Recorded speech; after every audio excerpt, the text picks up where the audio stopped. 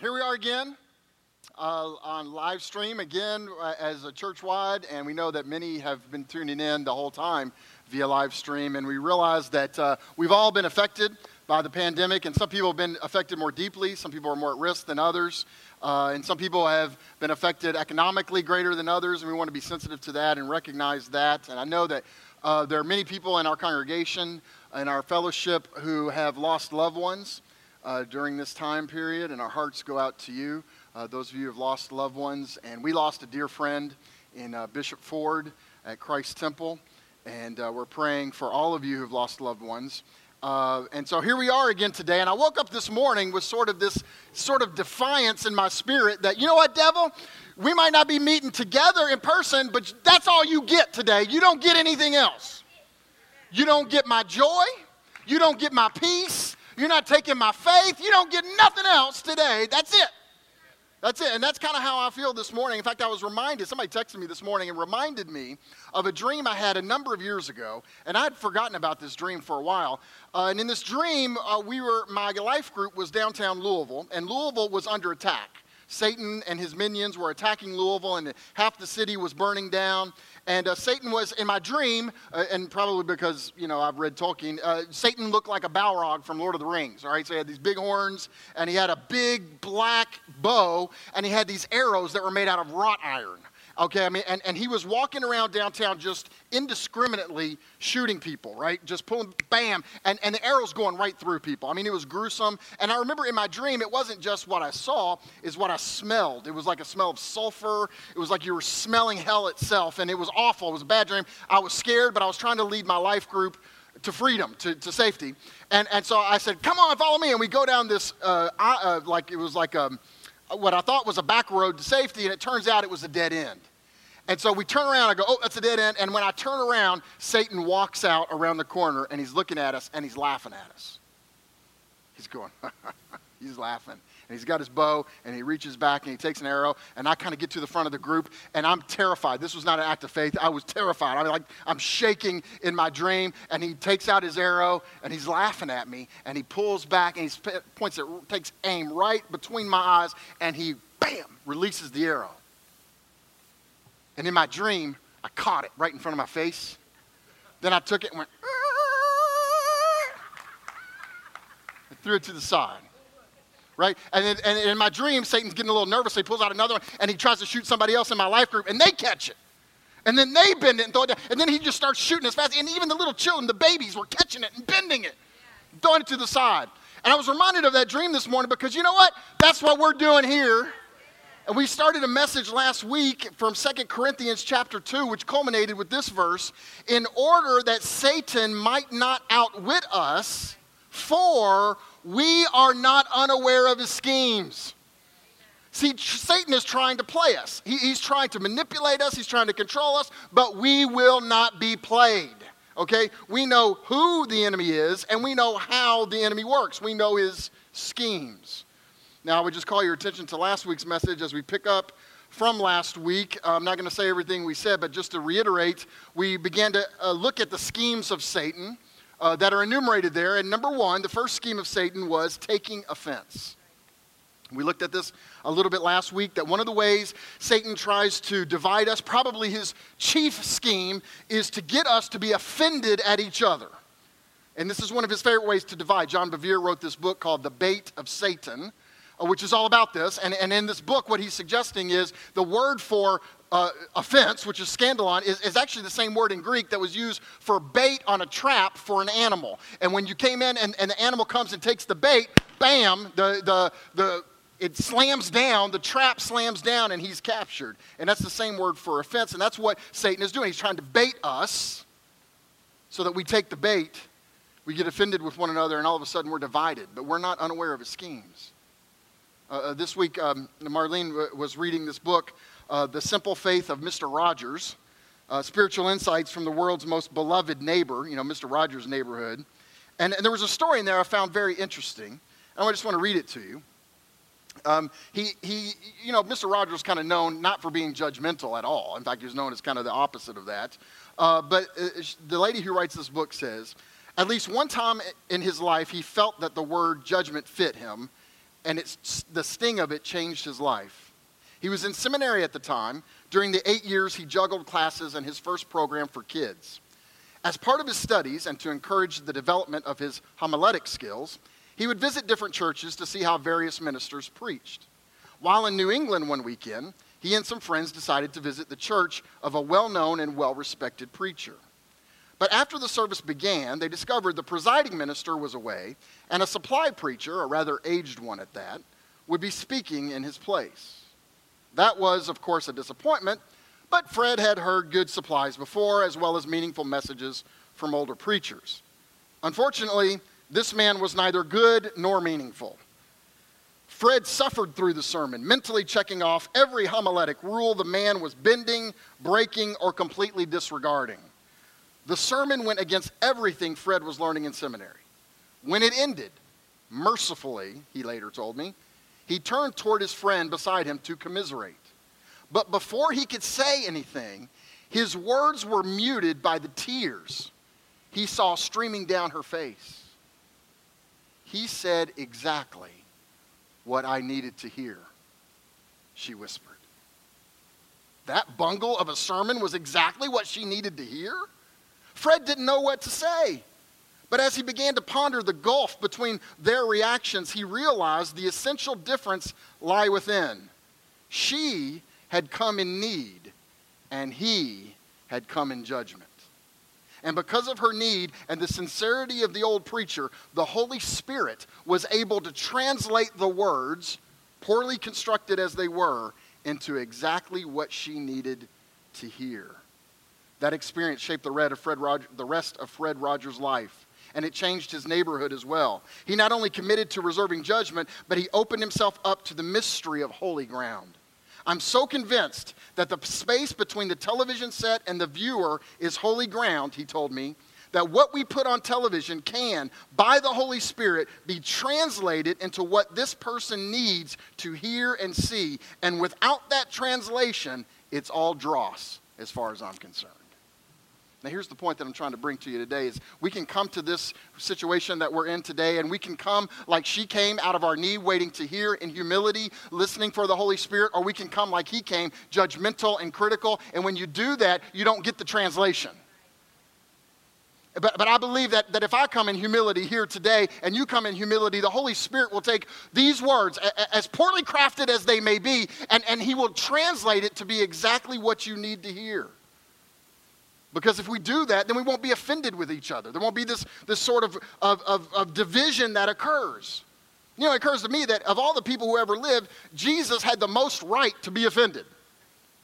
I mean, like everything was created by him and for him and through him, and yet he wasn't offended. In fact, I was thinking about this verse in John 14. When he's at the Last Supper, he's washed the disciples' feet, and they're having the supper. He says this in John 14, verse 30, I will not speak with you much longer, for the prince of this world is coming. He has no hold on me. The King James says, he has nothing in me, meaning Jesus lived without offense. He entrusted everything to his Father. He had the right to be offended. Can you imagine? I can imagine Jesus, saying to the Father, can you believe this? Can you believe this? You believe these people? I created everything. It's for me. It's by me. And I'm walking on the water. I'm walking on the water. And they still don't get it. I fed 5,000 people with 5 loaves and 2 fish. And they still don't trust me I can take care of them. I mean, if anybody had the right to be offended, it was Jesus, but he refused any offense. He entrusted everything to the Father, and that way he could say, Satan has no hold on me. And we should follow him in that. So last week we unpacked how do you do that? How do you live without offense? And we talked about blessing those who curse you, praying for those who persecute you. And I'm not going to rehearse everything we did last week except to remind us of this one statement. Don't let someone's sin against you produce sin in you. Now, I'll say it again. Don't let someone's sin against you produce sin in you. See, you don't get to choose how people are going to treat you, but you do get to choose how you're going to respond. And so when and this is one of the attacks of the evil one. He's trying to get you to take offense at people, and he's trying to divide us, but you get to choose if you're going to take the bait or not. So that's the first scheme of Satan we talked about last week, taking offense. The second we mentioned last week, is forgetting the gospel. Because every single one of us live our life according to some meta-narrative, some grand story, and that is an overarching story into which all of our little stories fit in and in which they find meaning. And for us, it's the gospel. It's the gospel story, which is this, according to 1 Corinthians, that according to the scriptures, Jesus died for our sins. He was buried. He rose from the dead, according to the scriptures. He ascended into heaven. He lives forever. He's ruling and reigning. Jesus is Lord, and he's coming back. Right? This is the gospel. And through faith and trust in him, we can be saved. That is the gospel. And it means that you have unsurpassable worth. Because our infinite God traveled an infinite distance to pay an infinite price. That's our story. That's the gospel story. You are loved that much. And the scheme of the enemy is to get you to forget that story. It's one of the schemes of Satan. And we said last week that one of his favorite things is to get us to live in the story of our past instead of the story of the gospel. Remember we did a little illustration and Shanette came up here and so marvelously acted that out, where the enemy was trying to get her to live in the story of her past, but she chooses to live in the story of the gospel. That's true for all of us. Because Satan wants to blind us to the gospel. He wants us to forget the gospel and try to live in another story, an alternate reality, an alternate story. And I want to tell you, one of the main ways he does it today, and I'm going to say this with some fear and trembling, one of the main ways he does it today is through the internet and social media. Now, before anybody says anything, it sends in like something mean online right now. I don't know if live comments are shut off or not. But before anybody says anything mean or angry, okay, I'm grateful for the internet and live streaming because you get to watch this right now, and it's great. We get to still have our services and connect, and there's wonderful things happening on the internet, and there's wonderful things on social media. I want to say that. And I also want to say, the more power something has for good, the more power it has for evil. And so what the enemy wants to do is through social media and the internet, he wants to build a different narrative for you to live in than the gospel.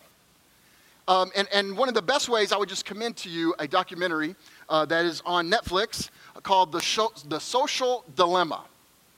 Now, I want to be careful. It's not a Christian documentary, okay? And it is an hour and a half long, but I would commend it to you because it's done by people who designed social media, who were on some of the design teams, about how it's purposely designed to addict you. And this is the way this works. I mean, like, you get on Spotify, you listen to a song, and it says, oh, you like this song by U2? Here's 10 more just like it. You watch a video on YouTube, you like that? Well, here's 10 more just like this. Because one of the ways to keep you on, because the goal is to keep you online, because you are the product that's being sold to people in marketing. So they want to keep you online. Well, how do they do that? Well, they feed you things that you like. Right? Because, you know how it is. We all like being around people who agree with us, don't we? I know how it is. It's like, it's theologically, politically, sports. Louisville fans like to hang around with Louisville fans. Kentucky fans like to hang, Duke fans, I don't know if they have any friends or not, but they like to hang out with Duke fans. I mean, it's just, so what happens? You get online and you like this idea? Well, here's more like it. And what happens is you get in a silo and all of a sudden you're only watching videos or hearing people who agree with your opinion. And pretty soon you're going, how can anybody disagree with this? You have to be an idiot to disagree with anything I think, because everything you think is being confirmed because you're only seeing this one slice, which is being designed just for you to keep you online. So you know what's happening? You're being played. And you start living in this story. I got my story, and my story is the narrative, and it's not the narrative of the gospel, it's the narrative of social media that's been designed by an algorithm from a supercomputer. And all of a sudden, the gospel isn't the overarching story. You've got all these facts that were created for you. They were tailored for you. And the reality is you've just been played. And that's one of the ways the enemy divides us. We forget the gospel story and we live in another narrative, another story. But here's the deal. Paul said, we are not unaware of his schemes. We will not be played. And that moves us on to the third thing. Those two were just review from last week. Now I'm picking up and moving forward. And don't worry, I know that was a long review, but we needed to do that to get to this, because here's the third thing that Satan uses, the third scheme of the devil, which he's trying to use in spades during the pandemic, and it's this: disappointment. A lot of people today, myself included, are wrestling or are battling against disappointment. What do you do with disappointment? I mean, how do you handle it when God doesn't do what you want him to do, when you think he should do it, how you think he should do it? Well, if you have your Bibles, turn to Luke chapter 7. And hope there at home you got a cup of coffee, you got your Bible and a notebook to take notes. Luke chapter 7, beginning in verse 18. I want you to see how John the Baptist and Jesus handled this. The disciples of John, this is beginning in verse 18, reported to him about all these things. Summoning 2 of his disciples, John sent them to the Lord, saying, "Are you the expected one, or do we look for somebody else?"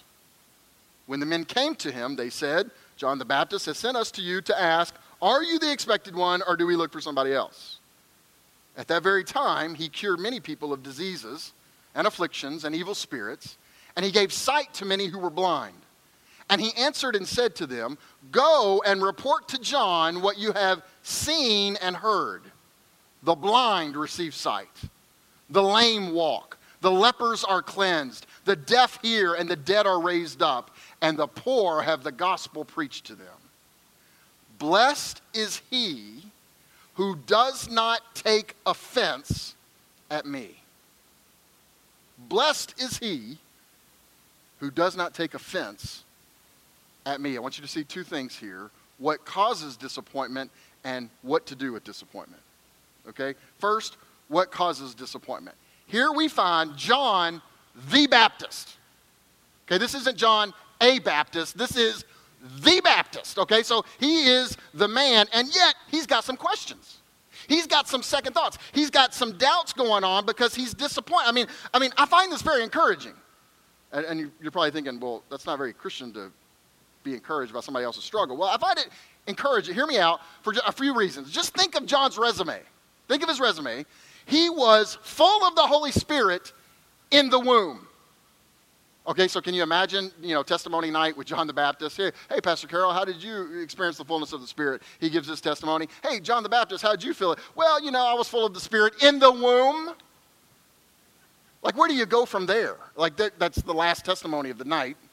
How do you top that? So this is who he is. He has this great pedigree as the son of one of the most godly priests in the New Testament. And, by the way, he's Jesus' cousin. Right? He's a family member of the Messiah. He was so powerful that earlier people were asking him if he was the Messiah. They were going, like, are you the guy? Because you kind of seem like the guy to me. And he was like, I'm not the guy, but he was the guy who would announce the guy was coming. In fact, he said prophetically, John chapter 1, "Behold, the Lamb of God who takes away the sin of the world." He knew it prophetically before anybody else did. He was the forerunner, the man who would pave the way for the Messiah. And Jesus said about them, get this now, this is what Jesus said about John the Baptist, Luke 7, verse 28. "Among those born of women," which is who? Everybody, because everybody got a mama, right? "Of those born of women, there is no one greater than John." This was Jesus. Jesus says he's ranked number 1. That's pretty good. That's pretty good. I mean, his resume is pretty good. When John the Baptist baptized Jesus, the Holy Spirit came down physically in the form of a dove. The heavens were ripped open, and God the Father's voice boomed out of heaven saying, Luke 3, "You are my son whom I love. With you I am well pleased." He heard the audible voice of God the Father from heaven. I don't know about you, but I always think, if the heavens get ripped open and I hear God's voice booming out of heaven, I'll never ask another question. That's kind of how I feel. I mean, I would never, that'd be enough for me, rip the heavens open and, Handel's Messiah's playing, the voice of the Father. I'm good. That's all I need. I would never ask another question. Really? John, the greatest ever born of a woman, full of the Holy Spirit from the womb, began to question, are you the guy? Or should we look for somebody else? Now, why? Why would John ask the question? What possibly could be so powerful that he's tempted to doubt what he has seen, what he has heard when Jesus was baptized? I mean, what in the world could possibly tempt the greatest person ever born of a woman to question Jesus?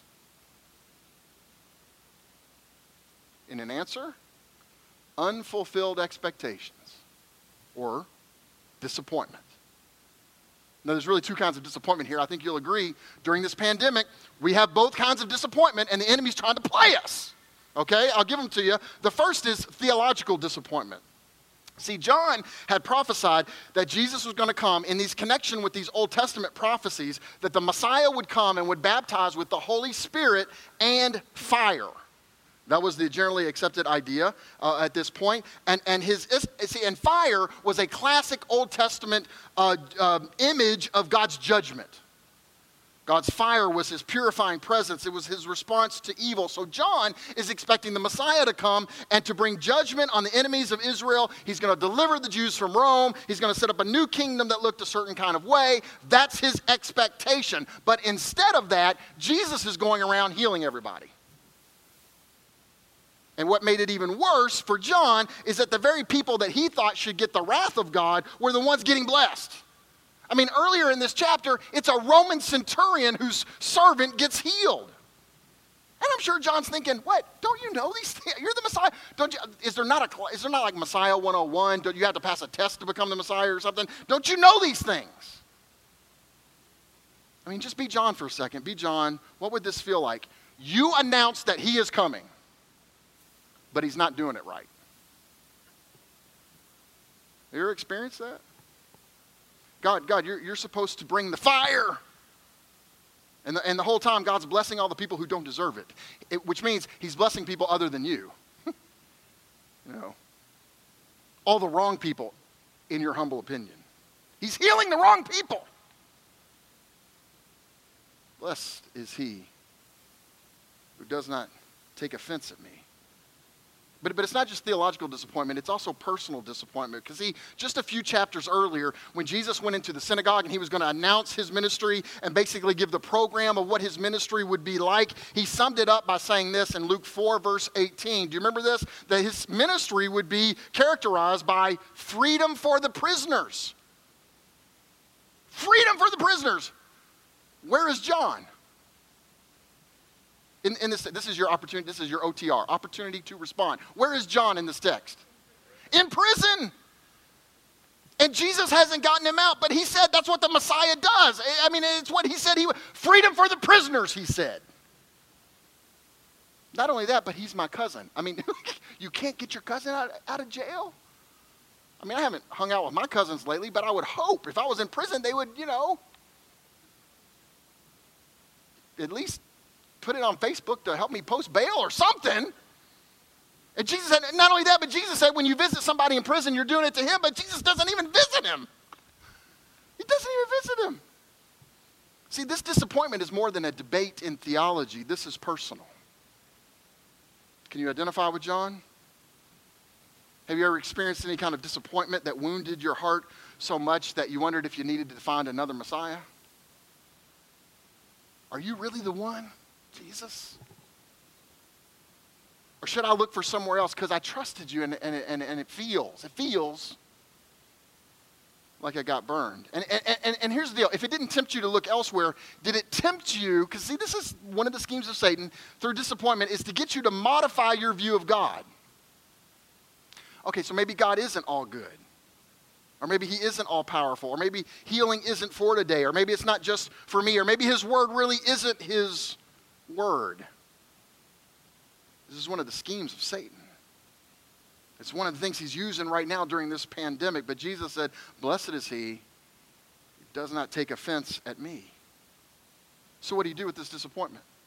We're in a pandemic. We got some disappointment. What do we do with it? Let me give you three things very quickly that we need to do. It comes right out of this text here. What you do with your disappointment. Number one, bring your questions to Jesus. Now notice, John's got some questions here, but he does the right thing with his questions. He takes them to Jesus. It's okay to have questions. Notice here, Jesus never rebukes John for having a question. He doesn't say, how dare you question your cousin? He never says that. Did you notice, Jesus was never afraid of questions? You know why? He knew he was the truth. So the answer of every question is going to end up with him. As disciples of Jesus, we never have to be scared of a question. Never. Now, when people tried to trap him, it wasn't a legitimate question. Jesus didn't take too kindly to that, right? He had some harsh words for some people, okay? When they were just trying to trap him. But when it was a legitimate question, Jesus was never afraid of it. And we don't ever have to be afraid of questions. It's okay to have questions. Just take them to the right place. Bring your question to Jesus. A lot of people got questions going to the wrong sources. So bring your questions and your wounds to Jesus. Listen, here's what you can be sure of. Jesus can handle them because he's the only one who's been wounded greater than you. Oh, you can be sure of that. And Jesus responds to John's questions with some things here. I find this very interesting. First of all, Jesus doesn't give John any new information. Did you notice that? He just repeats what John already knew. In fact, he repeats the information that was bothering John in the first place. So just be John. You know, all this stuff is happening. Are you the guy? And he comes back and, hey, all this stuff is happening. And he's thinking, yeah, I know all these things are happening for everybody else. I get that, Jesus. What about me? I mean, why do you think about this? Just, think with me for a second. Why would Jesus do that? Why would Jesus not give him any new information? Well, one reason, I think, is that in most circumstances, the key to your victory is found in what you already know. Most of the time, the key is found in what you already know. See, John knew, he already knew. He's the one that told everybody else Jesus was the Messiah. Listen, God prepares us in advance for the things we face. Now, I know it doesn't feel like that many times, but the conviction of heaven is you're ready for this. Okay? And most of the time we think, I need more information, I need something else. But most of the time, if we would just take a moment to think about it, what we've already been taught by the Lord, what we already know to be true is already there. The help we need is already there.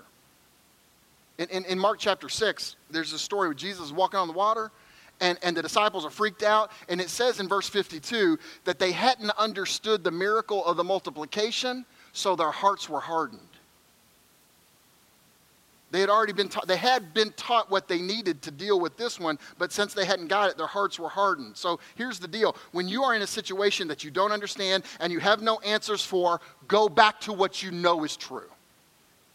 Go back to what God has already taught you.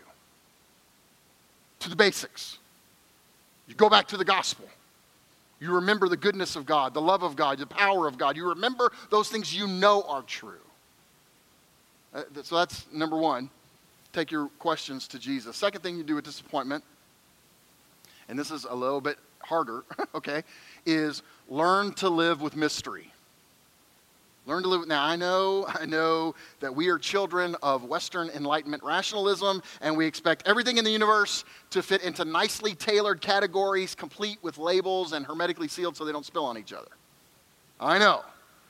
But have you noticed life is not like that? Life is not A plus B equals C. So you got to learn to live with some mystery. And part of what I mean by that is that when something in our world seems to contradict what we know about God from Scripture, you don't just throw Scripture out. You don't change your view of God. You affirm Scripture and you say about the other thing, I don't know. And listen, I don't know can be a very freeing answer to be able to say. It really can. In fact, just try it. Just try it with me right now. Let's say it together. Ready? 1, 2, 3. I don't know. Don't you feel good? The few people that are in here. And they'll watch it online. Don't you feel so much better? It's okay. Listen, you don't have to have all the answers in the universe. We put pressure on people to have answers to things God's not even addressing. And a lot of people, as soon as they experience something that's disappointing, they're going through what we're going through right now, and they're in a difficult place, they will quickly jump to blaming God. They will begin to doubt His goodness. But listen, it is valuable to us to be able to live in the midst of mystery without blaming God. I mentioned earlier, Jesus at the Last Supper, he's washing the disciples' feet before they eat, and he washes feet, and he gets to Peter. And he said, and this is fascinating. It just never struck me the way it struck me this week.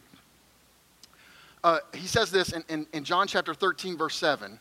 Jesus says to Peter, "You do not realize now what I'm doing, but later you will understand." You don't. What's he say? You don't. I'm washing your feet, but you don't get it right now. But later you're going to get it. Now, when he said later, what did he mean? Did he mean after supper? Did he mean on Easter Sunday morning when he was raised from the dead? Is that what he's going to get? Does he mean on Pentecost Sunday? At Pentecost, when the Holy Spirit's poured out and Peter stands up and preaches, and there's 3,000 people converted in one day. Is that when he meant? Did he mean in eternity when he knows as he's fully know? What was Jesus saying? When are you going to know it all? Well, the answer is probably all of those, right? Probably Peter did understand a little bit more after supper. He did understand more on Easter Sunday. He did understand more at Pentecost. And when he got into the presence of God Almighty in heaven, in eternity, he understood some more. And guess what? What is true of Peter is true of us. There's all kinds of things that happen in our life that basically Jesus is saying, you don't get it now, but later you will understand. Oswald Chambers puts it this way. He says, stand off in faith, believing that what Jesus said is true, though in the meantime you do not understand what God is doing. See, here's what the Bible teaches. God is 100% good 100% of the time. That's what the Bible teaches. He's 100% all-powerful. Okay, well, if those things are true, then why did this bad thing over here happen? I don't know. But I'm not going to change my view of God because of it. I'm going to embrace some mystery because it is wise not to form an opinion when God isn't speaking. And here's what's going to happen. If you refuse to embrace some kind of mystery on some level, you'll either become bitter or apathetic, or you'll deny some part of biblical revelation of who God is. Because God will not be reduced to a formula. I mean, here's the thing. If you think you have successfully reduced God to a formula where you kind of have him in this box and you understand him and you can control him, what you have is not God. It's an idol made in your own image because God cannot. And God will not be reduced to a formula. That's not how he relates to his children. He relates to us out of relationship.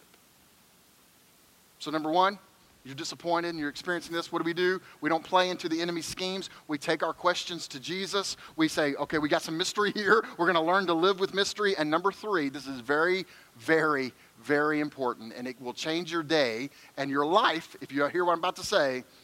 Be grateful for what God is doing. Be grateful for what he is. There is so much scripture here, I can't even begin to get started. In fact, a good study, and I'm not just saying this because it's Thanksgiving on Thursday. Okay, I'm saying this because there is a remarkable power in gratitude in the midst of disappointment. So a good study this week would be just get your concordance out, get your Bible out, and read what the scriptures say about giving thanks. Just read, just take an hour and take 5 minutes a day and just read what the scripture says about being thankful and being grateful. It will affect not just your spiritual health, but your mental health and your physical health, especially in a pandemic.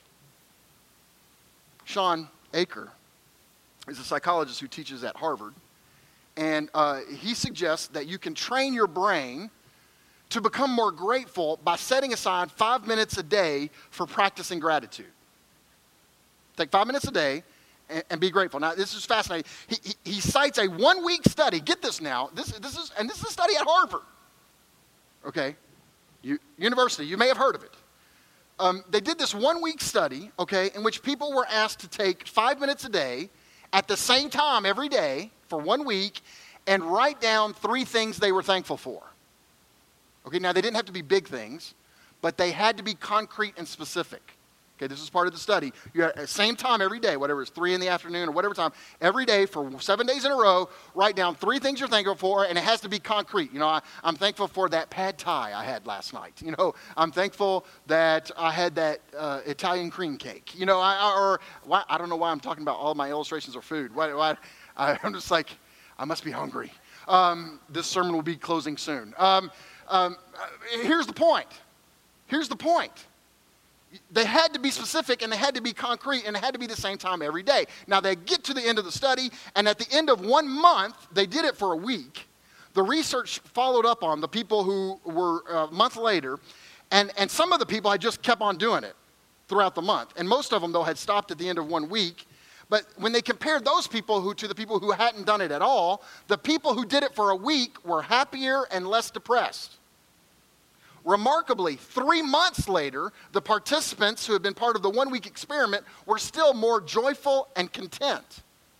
Incredibly, after 6 months, they get to the 6-month mark, they were still happier, less anxious, and less depressed. And here's what they say, and I quote, "The researchers hypothesized that the simple practice of writing down 3 Thanksgivings a day over the course of a week primed the participants' minds to search for the good in their lives." Wow is right. This is powerful stuff. Now look, I know it's not easy, especially when you're in a pandemic. It seems like the world's going insane sometimes. It's very easy to become cynical. Like that second day, like you don't need a spiritual gift to be cynical. You don't need, in our world, you don't need any talent at all to be critical and cynical. You don't, it comes very easy. And once you start looking for the bad, there's plenty of the bad out there to find it. But if you'll start looking for, you know what happens? Gratitude protects us from that. A.W. Tozer put it this way: a thankful heart cannot be cynical. A thankful heart cannot be cynical. In other words, if you're taking time to find out, just think of the good things that God is doing, the good things in life, and you're focusing on that, you won't be cynical. Because you'll be celebrating what God is doing, not what he isn't doing. And that'll be your focus. Listen, at the point of your greatest possible disappointment is the invitation to your greatest success, because that is the place where you get to celebrate. You get the opportunity to celebrate what God is doing rather than being offended about what he isn't doing. And here's what you'll discover. You've heard us say this around here. If you've been around New Life for a while, it's this: gratitude makes room for God to fill. Now, of course, I don't mean geographical room. All right, God is everywhere. Okay, it doesn't need, God doesn't need his own parking spot. Yeah, okay. I don't mean geographical room. I mean room in your heart. Because a cynical heart, a critical heart, is a closed heart. It's not open for God. But a grateful heart, thankful, saying, God, thank you for what you are doing. Thank you for your goodness, all of that. It just makes room for God to fill. See, guys, when you allow disappointment to control you, when you allow offense against God to get into your heart, all you're doing is cutting yourself off from the only hope you really have. And it is Satan's scheme. It's his scheme to divide you from God. It's his scheme to divide us from each other. But here's the deal. According to our text, Paul said, we are not unaware. We will not be played. And in case anybody's wondering, let's be clear about this. Jesus said, I will build my church, and the gates of hell will not overcome it. And what Jesus said about the church universal applies today to New Life Church. Jesus will build his church, and the gates of hell will not prevail against it. Let's pray. Father, I pray right now that your Holy Spirit will do what we talked about earlier and just translate these words into what anybody here needs, what anybody online needs. Lord, I pray for every person, and Lord, watching by live stream in this moment, wherever they are, in their kitchen, in their dining room, in their living room, in their bedroom, wherever, Lord, that you're translating what they need. And Lord, we do these 3 things we just talked about. Lord, first of all, right now, we bring our questions to you. And Lord, we're just going to come to the cross right now and say, Jesus, here we got these questions. There's some stuff we don't understand. We lay it at the foot of the cross. And Lord, we will learn to live with some mystery. And we're not going to change our view of your goodness or your kindness or your love or your power. We trust you. And finally, Lord, we just We want to be grateful for what you are doing. And Lord, I want to say thank you for the cross. Thank you that you didn't leave us in our sin. Thank you that you didn't stay dead. You rose from the dead, and you are Lord over all, and you are the King of the universe. Thank you, Jesus, for the Word of God that we have. Thank you that we're filled with the Holy Spirit. Thank you, Lord, that we have a live stream. Thank you, Lord, that we have food to eat. Thank you, Lord, we have clean water to drink.